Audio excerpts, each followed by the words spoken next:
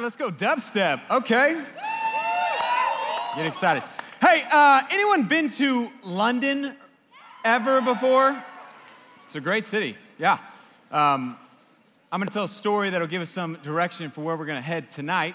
I got to go with JP to London earlier this year. In May, there was a conference for kind of young pastors under 40, and we got to go be a part of it with 75 other people. Basically, we got a free trip to London, which was awesome. It's like, hey, we're in. And so while we were there, as we prepared to go over there, as JP has shared before, he has kind of been on a journey where he's had challenges in sleeping, some heart stuff and different things. And so different times he's just struggled to sleep. And when you travel, that can be exasperated. And so in the days preparing for that, this was just something that was like, hey, man, just be praying for this. Hey, praying for it. I'm going to be your wingman over there. If you can't sleep, dude, I'll hang out with you. We'll go see the sights, London Bridge, whatever you want to do. We'll be together. I'm in it with you. And we'll just, hang out if we can't end up sleeping. And as he's journeyed through that, I mean, he's just like had all the different experiments where he has just tried kind of anything and everything that could help in that journey of sleeping, from like, these different teas to essential oils to just different kind of relaxation sleep stuff. This is going somewhere. So we get on the plane, go to London, get to the hotel. Never been to a hotel in London. Let me tell you something in case you've never been there before. It's about this big, every single one of them. So we're in the room, twin beds right next to each other, like 6 inches from each other, where it's like, fist bump. Okay. And we're preparing to go to bed. He gets like the tackle box of sleep stuff out there. And I'm like, hey, man, I'm in it. We're with it together. And we get ready to go to sleep. And there's an 8-hour time difference. And so anyways, hey, see you in the morning. Good night. And all of a sudden, all kinds of anxiety like hit me. My wife was 8 months pregnant at the time. And so I was like, 8 months pregnant. Oh, my gosh, she could go into labor at any time. How am I going to get home if you got to get home fast? So I'm like checking flights. How fast can you get home? It's not very fast from London. That's not a real quick, like, I'll be there in an hour. It's like, I'll see you tomorrow, so good luck. And I just get hit with anxiety in this moment, and I'm like, I can't sleep. And poor JP, who's over there thinking I'm going to be here to support him, he's like already snoozing off. I'm like, hey, JP, are you awake? It's like, I am now. And I'm like, hey, can I try some tea? That's true. That got me on that. I'm sorry. Okay. And so I'm like, hey, I'm trying the chamomile tea. He's like, dude, I got you covered, man. You are in the hotel with the right guy. He's getting the essential oils out. We're like rubbing them on our, whatever that even does. And I'm like, man, I'm just still can't fall asleep. I go like, I'm just going to go walk around for a little bit. I'm like continuing to just be plagued with anxiety. And he come back in. And he's like, dude, I got you. Let me pull out the big guns. Turns on this recording of some guy who does relaxation techniques where the guy's like, relax the pinky toe. Tighten the pinky toe. The pinky toe is falling asleep. And these different breathing, true story, all of that. Can't make this stuff up, people. And I began to listen to it, and some, eventually I ended up falling asleep, but I was just overwhelmed with anxiety. The next day, I remember thinking, man, what if I can't sleep again tonight? I was anxious even thinking about going to sleep, and I was just thinking how, if something was to happen back home, and then once you kind of fall into this place of like, I'm anxious about not sleeping, it makes you not able to sleep kind of just in general. And it was just this encounter with anxiety that was interrupting this trip, and unexpectedly, honestly. Anxiety, as often is the case, it's not one of those things you try to see happen or you even always anticipate happening. It just kind of like out of nowhere just grabs you. And all of a sudden you're like, man, I'm anxious about this. And in that scenario, it clearly had power over my ability to sleep. The funny thing and interesting thing about anxiety is when you think about it, the level of power it has in so many different areas in our life, or can have on our behavior, is extraordinary. I mean, how many people, because of anxiety over, do I have enough money? Can I provide for my family? Am I going to make enough to be financially secure? They become workaholics. How many people end up marrying someone who's not God's best, or someone who's not in line with who God in the Bible, the scripture says, you should marry this type of person? They settle because they're like, dude, I'm just worried this may be the last chance that I have. How many people lie or are dishonest and don't totally tell the truth because they're worried about what someone else thinks about them. I mean, you think about the ways that anxiety, some of you guys right now, you're not even listening to most of what I'm saying because you're distracted over just a worry or an anxiety that is plaguing you right now. Maybe from today, maybe in this room, maybe because you're like, who's she talking to right now? Maybe it's affecting you right now, but the power of anxiety is a reality and can have tremendous power over our behavior.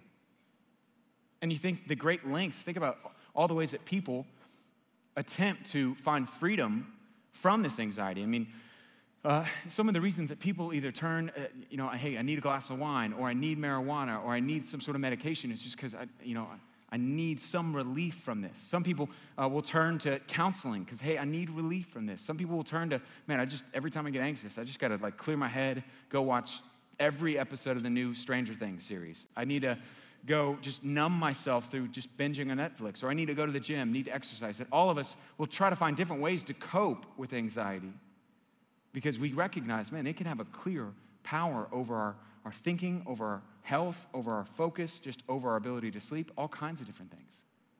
And the further interesting thing is it's one of those things that no one wants in their life. Like no one came into this room tonight and it was like, look, hey, I'll surrender everything to you, Lord, except the anxiety. That I'm keeping all to myself because that's my little pet vice over here, just me and the anxiety. Everyone would be like, dude, if it is possible to be free from anxiety, I would love to know how. And the good news is, I think the Bible has a ton to say about this. Anxiety is not something that's new. Worry is something that's been taking place for thousands of years. In fact, it was happening in Jesus' day and age, and repeatedly in Scripture, Jesus and the writers of the New Testament talk about anxiety and a path towards experiencing peace. So tonight, I want to look with you at some of the principles and truths that Jesus lays out in Matthew chapter 6 that provide an antidote and a solution that the more that you and I embrace, the more peace will be present in our life. So we're going to look at Jesus' teaching in Matthew chapter 6, verses 24 through 34. If you have a Bible, you can flip open to Matthew chapter 6, verses 24 through 34. If not, it will be up on the screens as we look at Jesus' teachings on the subject. What Jesus is going to lay out is really two truths about anxiety and then one solution. Two truths about anxiety and then one solution for experiencing freedom from anxiety, which is, if you take notes, you can write, tonight's message is experiencing freedom or finding freedom from anxiety. All right, we're going to start in verse 24. As Jesus launches into, he gets to the conversation of worry. No one, so Jesus is preaching, it's called the Sermon on the Mount. He's giving his sermon. Very first sermon goes in. No one can serve two masters. Either you will hate the one and love the other, or you will be devoted to one and despise the other. You cannot serve both God and money. Therefore, I tell you, do not worry about your life, what you will eat or what you will drink, or about your body and what you will wear. Jesus launches into the conversation of worry, and he begins to address the things that his audience worried about. And he brings up something that I'm going to come back to later, but he essentially, in saying, hey, money and what you're going to wear and what you're going to eat, he's addressing the things that his audience would have been most devoted to, or the things they worried about. And he addresses the fact that there's a relationship between what you worry about and what you're most devoted to. The things that you worry about reflect, hey, these are the things that I'm kind of most committed, most devoted to. And Jesus says, hey, there's a relationship between those two. And I want you to know that there is a way to experience freedom from worry. So don't worry. And he addresses what his audience would have worried about. To us, he would have said, whatever, fill in the blank, your anxieties, your worries are. But then he asked two questions that I really want to spend the bulk of this first point discussing with you. And here they are. Isn't life more than food, and the body more than clothes? Again, he's addressing an agricultural society that food was a big deal. There was no refrigeration. There was no ability to, there's no food trucks, no food camels, no anything like that would allow them to oh, there's food right here. It would be like, oh man, hey, I'm worried if we don't have enough food to eat. To us, he would say, man, hey, isn't life more than getting married? Isn't life more than having enough money in the bank account? Isn't life more than driving the right car? Isn't life more than having the perfect roommate set up? Isn't life more than getting into the right master's program? Not that those things don't matter and they're not important. He would just say, whatever your worries are, isn't life more than those things? And then the second question in verse 27. And can any of you, by worrying, add a single hour to your life? That, in other words, Jesus asked two just really on the face, simple questions, but profoundly true, and just trying to get the whole audience on the same page. Hey, let's all begin to talk about worry, and let's address a couple things. Isn't life more than those things? And does worry positively contribute to your life? Is worry helping you or hurting you? The answer to hey, can you add to your life by worrying about something? No. A lot of us have taken life off by worrying about things. But his point is simply this. The first idea is that worrying is always worthless. And I know on the surface that seems so simple, but Jesus is beginning the conversation about worrying. He's like, hey, let's all get on the same page. Worrying never positively contributes to things. It's not helpful. And he's beginning to help his audience by asking the question, isn't life more than that? Deflate the power of the things that they worry about. That's what he's attempting to do. What do I mean by that? Anytime that you and I worry about something, it becomes like the thing that we're so focused on, I'm distracted by. I can't really even, focus on what the world around me is what's going on because I'm just anxious over insert fill in the blank. Whether or not this relationship is coming to an end. Whether or not I'm going to have someone to live with me or I'm going to have to move apartments after my roommate moves out. Whether or not, after I bombed that presentation, I'm going to get the promotion or what everyone at my work is thinking about me. Whatever we're worried about can consume so much of our attention. And Jesus is saying, hey, look, you're worried about things that at the end of the day, is that really all that life is about? You're spending all of your time thinking about them, and time equals life. And so these things that are really not even at the end of the day that big of a thing, and yet you're spending so much of your life focused on them, and he's just trying to pull his audience back from the things they get hyper-focused on. Like to his audience, he'd be like, oh, you're so concerned about food. Is that all life is about? Like if you had all the food in the world, you never had to worry about it, is that all you'd ever want, ever? No. Maybe it's around marriage or singleness, and to you, he would say, look, is life marriage? Life equals marriage? Really? No, of course not. Isn't life more than that? If you think life equals marriage, that's all that it is. It's because you are not married. And someday you're going to get married and you'll be like, yeah, this is great, but yeah, it's just not, there's so much more. And Jesus is saying to his audience, and whatever you worry about, he's saying, man, isn't life so much more than this? The thing that's getting all your attention, the thing that you're so focused on. And he's trying to deflate the power of the worry. Really, the genius here is that today, counseling and psychology is still catching up to what Jesus did right here. Because they do a form of this. If you ever go to counseling around anxiety and go see someone, they'll do a form where they'll attempt to deflate the power of your worry. So I'm married to a counselor, so I'm like in counseling every single day. And it's like, it's not working. And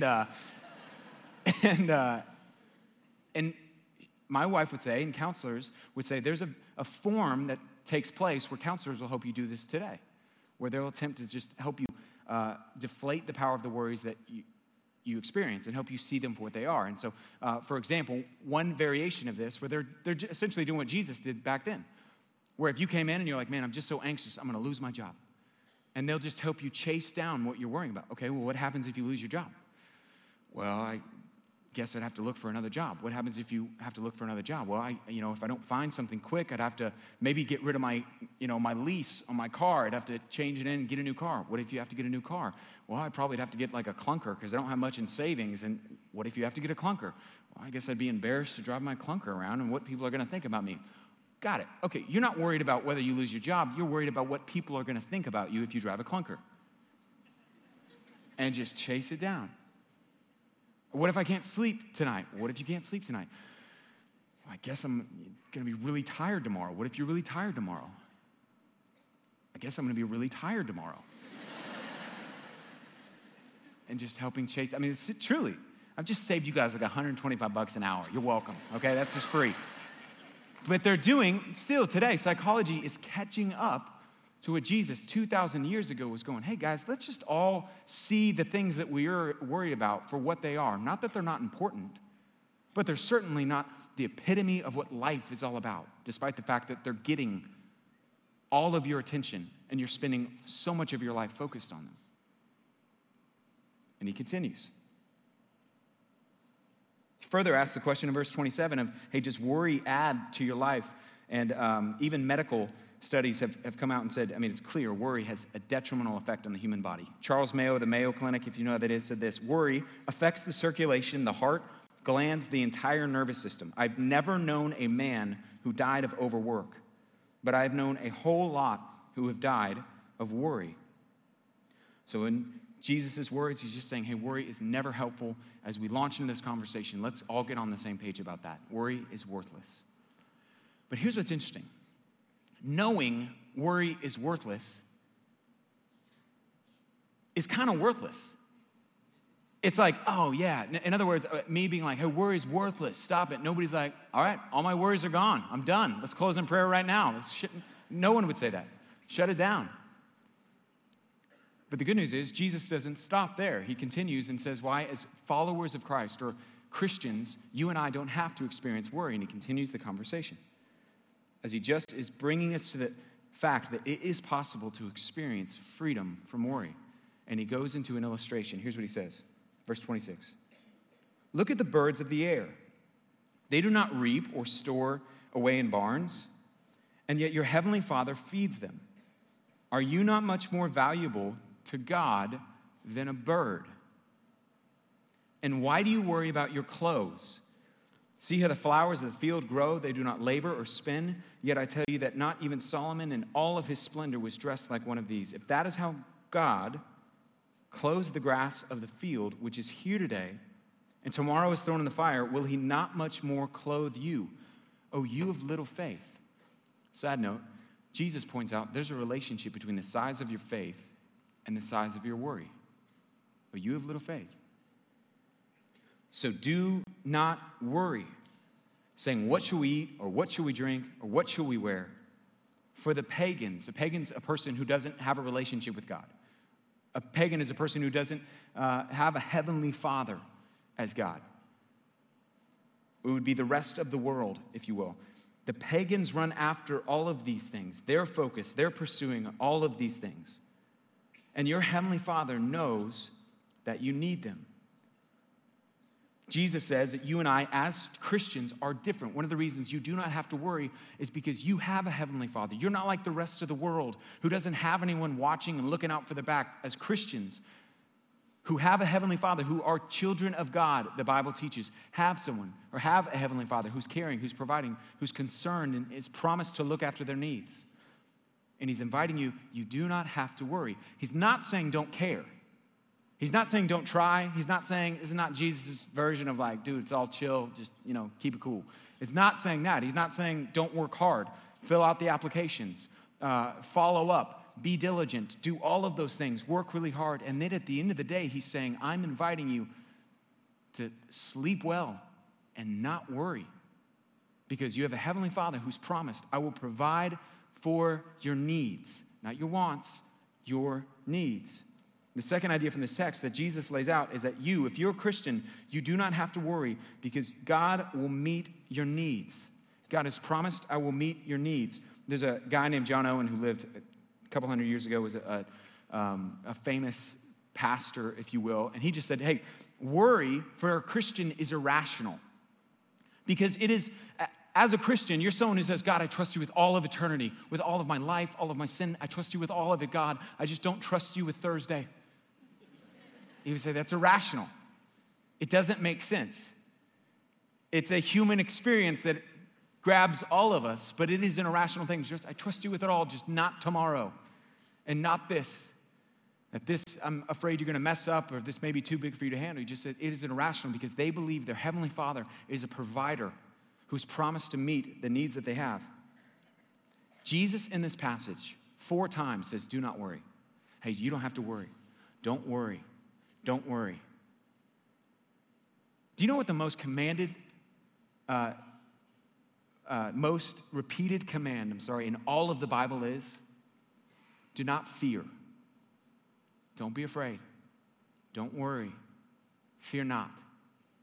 More than, hey, don't get drunk. More than, hey, don't sleep around. More than, hey, don't, get angry and hit people.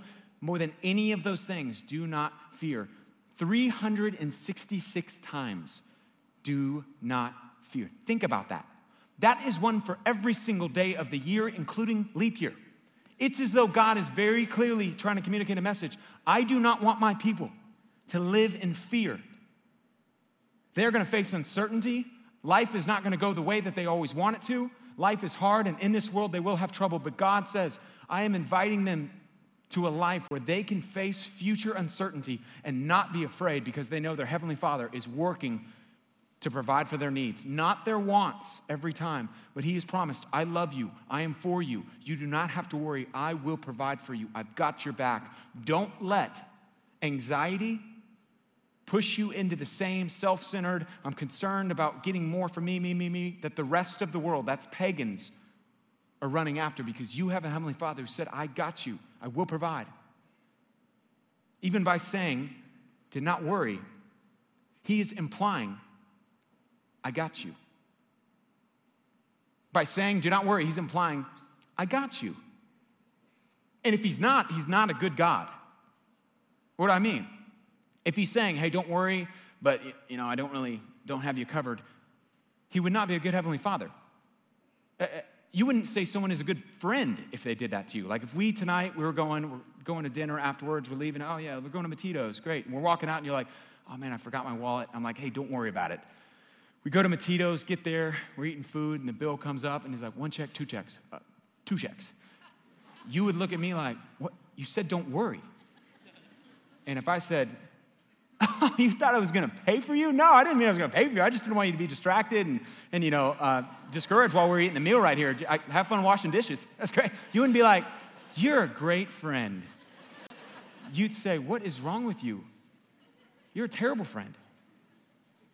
What kind of God says, hey, don't worry, and then says, but you're on your own?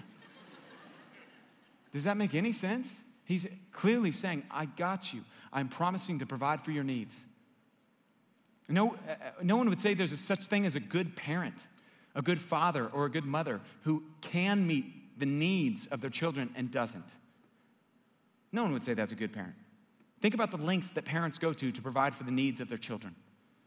Think about the needs that people go to. Any dog moms in the room in here? And dog dads? There are more dog dads in here. I'm concerned. So this is a new thing, I think. Let me just address this here for a second. The dog mom phenomenon feels new. Here's what I mean by dog mom. I don't just mean you have a dog. I mean you see this dog as your child. And so you had a Halloween costume for them. You are, every time you go into the grocery store, you're like, oh my gosh, get to get a new toy for Fido, okay? And you see this child as like you see this dog as your child. You're like, no, you had it right the first time. And this seems like a new phenomenon. I mean, there's a girl on our team, the lengths that she goes just to like, here's a sweater, and I don't want to call names Emily, but she gives her dogs middle names. If you are giving your dogs middle names, there's something wrong, okay? And you are dismissed, okay? No, but the lengths that she would go to provide for her dogs. Now, let me ask you a question. Do you think that she loves her dogs more than God loves you? Do you think that whatever dog mom you know, the best in the world, has a greater amount of love for her dog than God has for you? Of course not. He's already proven it. That the lengths that He'll go to provide for your needs, including your ultimate need, includes giving the life of His only Son, dying in your place.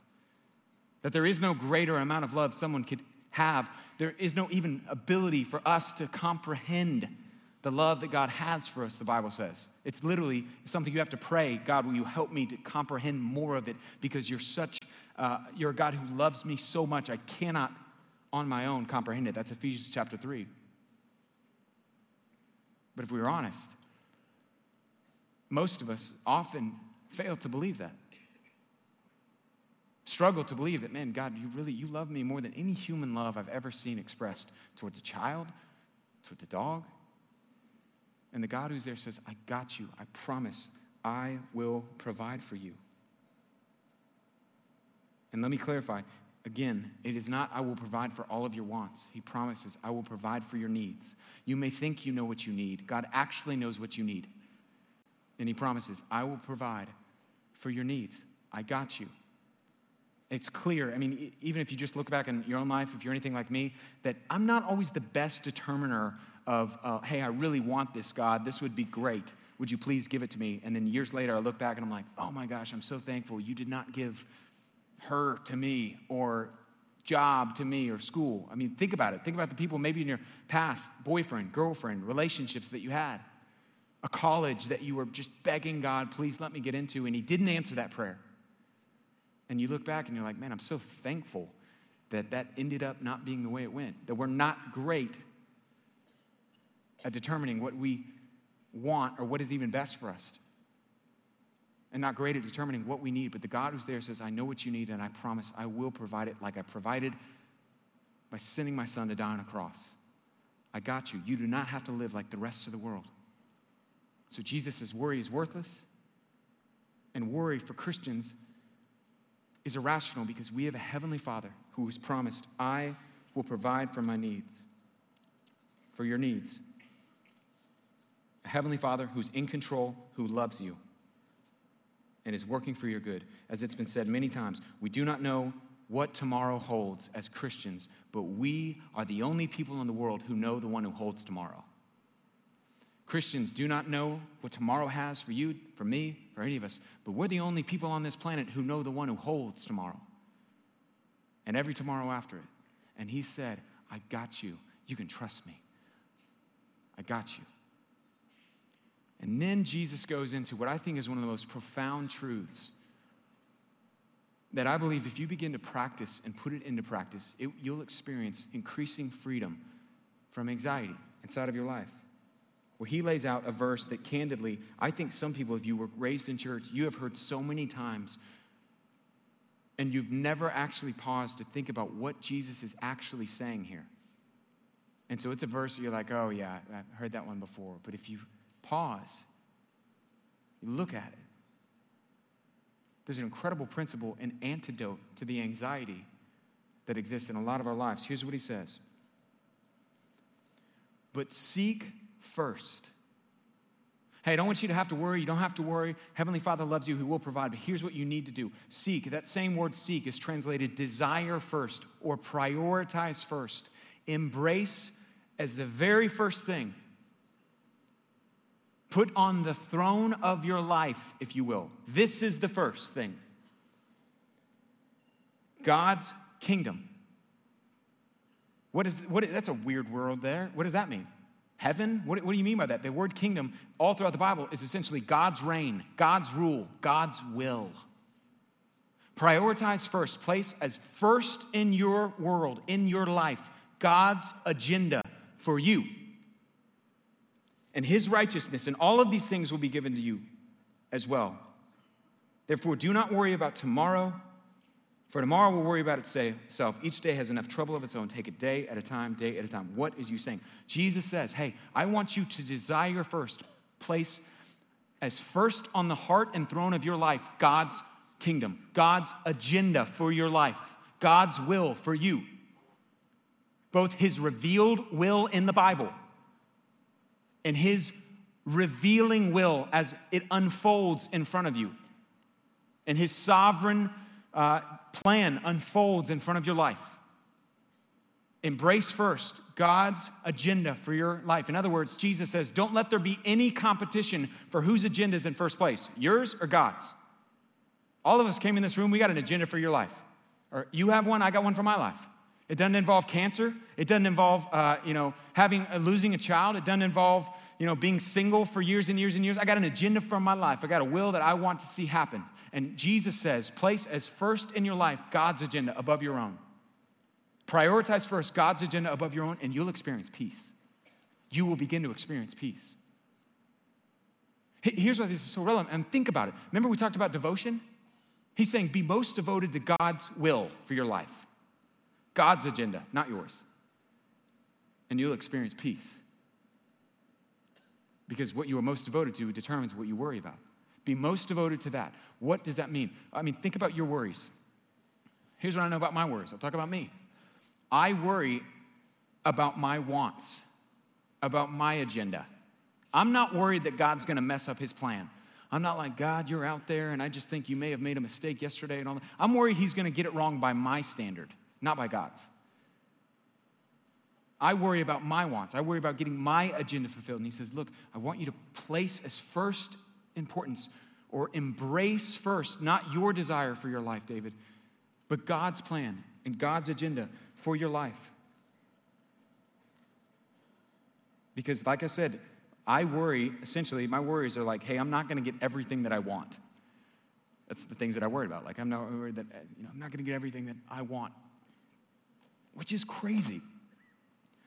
And you worry about you not getting the things that you want.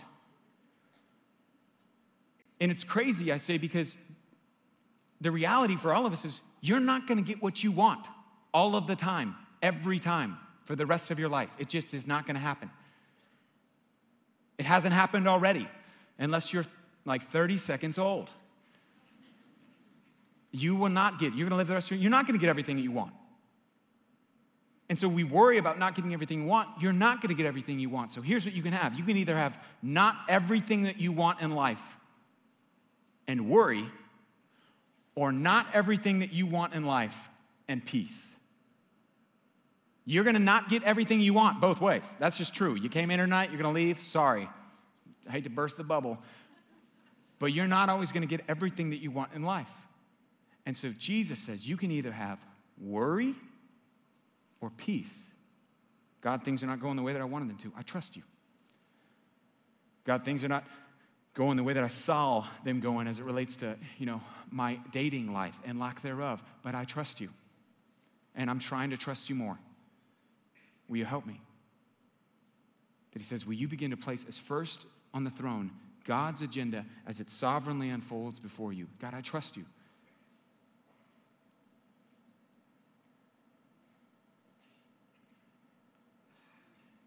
In case you're still not following me, he brings up something he mentioned 20 verses earlier. 20 verses earlier, he alludes to this same idea when he says, this is how you should pray. You guys probably remember this if you grew up in church on the Lord's Prayer. Hey, let me teach you guys how to pray. You want to know how to pray? And he brings up the very idea that we're talking about. When you pray, you say, Our Father in heaven, holy or hallowed is your name. Your kingdom come. Your will be done on earth as it is in heaven. What does he mean by earth? That means in my world, on the dirt that I walk in my life, your will, your kingdom come, your agenda for my life before my own. Your will be done in my earth, on the dirt that I live and walk on. I'm embracing that as the first thing and the first priority, and I'm asking you to bring it about in my life. Jesus illustrates this exact idea about what does it look like you begin to experience peace by just saying, God, hey, you know how badly I need this job. And I don't know what I'm gonna do if I can't afford to make rent. Will you please help me to get this job? And if you don't, if your will is something else, I trust you. I trust you. Your kingdom, your agenda before my own. This would be on my agenda. Let's make no mistake. Let me be abundantly clear. But if that's not on your agenda, I trust you. Jesus models this exact idea. In the only moment in Scripture, we're told that Jesus was overwhelmed looking at future events. There's only one time. And it's in the Garden of Gethsemane where he's hours away from being crucified, and we're told that he was overwhelmed with sorrow as he looked at the future. And in that moment, he expressed exactly what we're saying. God, let this not happen, but not as I will, but you will. He says this in Mark chapter 14, verses 34 and 36.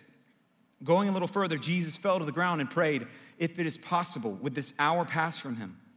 Abba, Father, he said, everything is possible for you. Take this cup from me, or don't make it so I have to go die on a cross. Yet not what I will, but what you will.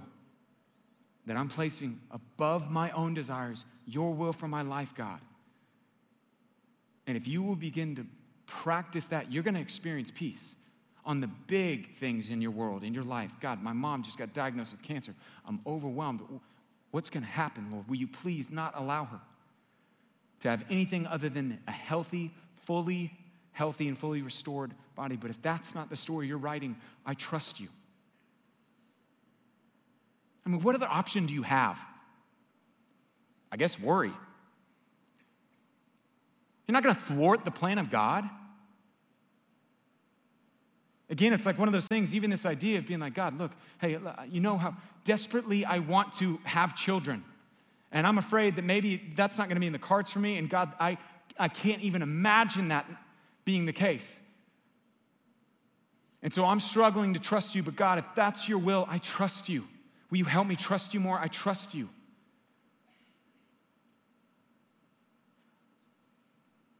The idea of even what I'm saying is hard because just like what I mentioned earlier, it feels like we're giving up control. Like, God, man, I'm giving God control back. Newsflash, you don't have control. And neither do I. So you're not giving anything up. You're either going to have no control and peace or no control and worry. You're going to have no control either way. You get to choose which one. And Jesus is saying, I'm inviting you to have peace in your experience. People even use the phrase like, hey, I struggle with control. That is like saying, hey, I struggle with X-ray vision. That is a myth. You have never had control. You will never have control. There's only one person who has control. That's God. That's like me saying, I really struggle with sovereignty. That is a myth. And God who's there is saying, hey, you have no control. You never will. I have control, and I love you. I'm for you. You can either have no control and anxious and worry or no control and peace. You decide. I had a friend who was recently going through, and he had started his own business, and through some accounting errors with his accountant, he owed the IRS tons of money. He was overwhelmed with like, man, I'm afraid that I'm going to lose my house. I'm going to lose my job. I'm going to lose my company. I'm just like, he was overwhelmed with anxiety, and he began to just pray this prayer like, God, I don't want to lose my house. I don't want to lose my job. I don't want to lose all that I own, but if that's what you're doing and that's what you want, I trust you. I don't understand why that would be what you want, but if that's what you want, I know you love me. You proved it by dying in my place, and I trust you, and I'm trying to trust you more. Please don't let that happen, but I trust you. I'm not going to thwart your plan, but I can experience peace. And the God who's there is inviting you on the small stuff. Maybe you're just anxious over like, hey, we all get anxious about the most petty things. Like, I just broke up with my girlfriend, and I think she's going on other dates with a guy, and I'm like, oh my gosh, I can't believe she's going on other dates with a guy. That's unbelievable. What if they end up getting married? I thought she was the one for me. And we can all just get distracted and overwhelmed and just practicing like, God, if that's your will, I trust you. I trust you. I don't know what's going on in your world and in your life right now, and across the board, we could go every single person in here. And today, anxiety attempted to grab a hold of you. And the God who's there is saying, if you will begin to replace your agenda with God's agenda, you'll experience peace. What I put in my notes, or the third point from tonight, is you will relieve your worries by replacing your agenda for God's. You will begin to relieve your worries by replacing your agenda for God's agenda. The Apostle Paul, years later, would pick up on Jesus' exact teaching where he would say this: do not be anxious about anything, but in every situation, no matter what you're facing, pray and petition, which is ask God. It's saying the same thing. With thanksgiving, present your request to God. That's the third time he says the same thing in different words. Pray, talk to God. Petition, tell God what you need. Present your request to God. Tell God what you need. He's very repetitive. When you're anxious, here's what I want you to do. Talk to God. And the peace of God will which transcends all understanding, will guard your hearts and your minds in Christ Jesus. Do you know what he's implying there? The only way that you're going to have peace when you tell God that stuff, when you bring your request to God, is if you believe that God is in control and he's working for your good. You're not going to have peace any other way. The verse clearly, and Paul clearly is saying like, hey, when you're overwhelmed, pray, tell God, hey, this is what I'm overwhelmed. This is what's going on. God, will you please change this? And if not, I trust you. And you will experience peace. You can wake up tomorrow, and if you begin to do that, and some of you, you need to do this tonight. You need to do it right now. You need to verbalize it. There is something powerful about when you speak the words, God, I trust you. It does something to your heart. And so you may need to leave. You may need to, after this is over, go find a place by yourself just in your car. God, you know how badly I want whatever. God, you know how scared I am about whatever. You fill in the blank. And please don't allow that to happen. But God, if it does, I trust you. Will you help me trust you more? And there is power even in verbalizing the words, God, I trust you. I'm struggling to trust you, but I trust you. Will you help me trust you more? And you will begin to experience peace as you face uncertainty. Let me close here, and I'll invite the band to come back up. Over the past year, this has become so real to me. Last fall, we discovered that we were pregnant. We were going to have another child, and we were so excited. And then in early December, about 10 weeks in, after we had already done a test around the baby and discovering that, we got a phone call at 9:30 on a Wednesday night, and it was a doctor who said, hey, I need to talk to you and your husband. The test results came back, and we're so excited you're having a baby girl, but it also came back, and there's a decent chance that she's going to have a chromosomal disorder. And there's a 90% chance that she'll die before she ever gets born. And if she is born and she has this, then she will have immediate heart transplant and heart surgery right there. And she'll live the rest of her life with severe complications. She'll never have the ability to have children herself. She'll have physical implications because of this defect. And she'll require medical attention the rest of her life. And it was like a bomb went off. And I know most of you guys don't have kids, and someday you will, and it's going to be awesome. It's the greatest thing ever. But in that moment, it's like a bomb. And by that, I just mean like we've all seen the scenes in the movies where your ears are ringing and everything's going in slow motion, and you're just trying to grab your thoughts. And that led us on a 9-month journey. We wouldn't know, she told us. Every day gets a little bit better. If she survives, that's a great thing. And for the next 9 months, but it would be 9 because we wouldn't know until she was here. It just drove us to embrace this like I've never embraced it. And this wasn't some like preaching thing and you got to do this. It was like, God, this is life. We don't want our daughter to die. Will you spare our baby girl? And if that's not what you want, I don't understand why, but I trust you and I'm trying to trust you. Will you allow her to be a healthy girl? I mean, all of a sudden, you can imagine if you're in ministry, you're like, how am I going to afford all the different medical attention for the rest of it? God, I'm in ministry. If that is your will, God, I'm not going to stop it. I trust you. What other option do I have? Help me to trust you more. And everything came into focus.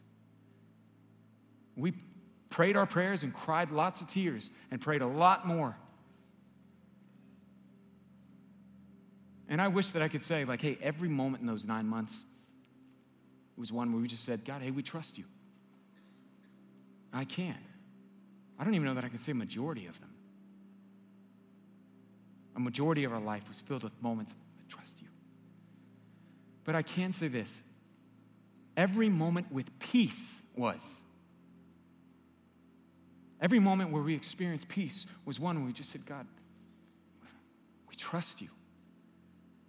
Your agenda comes before my own. And I don't understand why you would do that. But if that's your will be done. I trust you. And June 29th, our daughter was born, and she was healthy. And I think God was growing my faith. I think he was going, hey, David, do you trust me? And I hope that I would say yes, had things not gone the way that they did. And I'm not foolish enough to stand up here and be like, yeah, and I would have. But I do know that if I'm going to experience peace, it's going to come by just opening up my hands. And they're already open, let's be honest. We're trying to grab for something that's not ours. And he's saying, will you trust me? And if you do, you'll experience peace. I don't know what you're walking through in this room, but I know the God who's there, he loves you. He will provide for you. He's promised to meet your needs. and he is working for your good, and he is your heavenly Father, and he's inviting you. Will you trust him? I want to pray, and I want to invite you to do something. If you guys will just bow, we're going to just close our eyes and pray. And I want, if you are in the room right now, you just close your eyes. And you are walking through something where you are anxious. It could be something big, it could be something small, it could be anything and everything in between. But you know that there's just something gripping at your heart. I'd love to pray for you. And so if you'll raise your hand right now, I'm just going to pray for all those who decide, hey, I'm willing to raise my hand. God, will you, if that's true, if there's peace to be had, God, I'm inviting you. Let that peace that transcends all understanding come and guard my heart and my mind. And so I just want to pray for you. Father, I pray for the hands that are raised right here and the stories that you're writing that we don't understand. And we look at the circumstances of our lives and we just confess to you, Lord, we need your help. We want to trust you. We don't like everything about the circumstances represented in our life, but we are choosing to trust you. And we want to choose to trust you. So I pray for my friends whose hands were just raised or are raised right now, that you, the God of all peace, would raise their awareness of you in their life. Their awareness that you're working for their good, that you haven't forgotten them, that you've promised to provide for them, that you're crazy about them, that you are in control. I pray that you would be more real than the fear. In this moment, right now, in the moments as they leave here, would you eclipse any of the fear, of the sadness, of the circumstances in their life and be bigger than those things? And I don't even fully know how to best ask for that. But I pray that you and your Spirit would just flood their hearts and minds with peace, and you would guard their minds and hearts with peace that only comes from you, the Prince of Peace. Father, for friends who need to leave and they tonight need to just verbalize, God, I trust you. Will you help me trust you? And will you pour down favor on just my friends in the workplaces and the relationships that they have and all that they do? Would they honor you, and would they above everything trust you no matter the circumstances that we face? We love you. We worship you in song. Amen.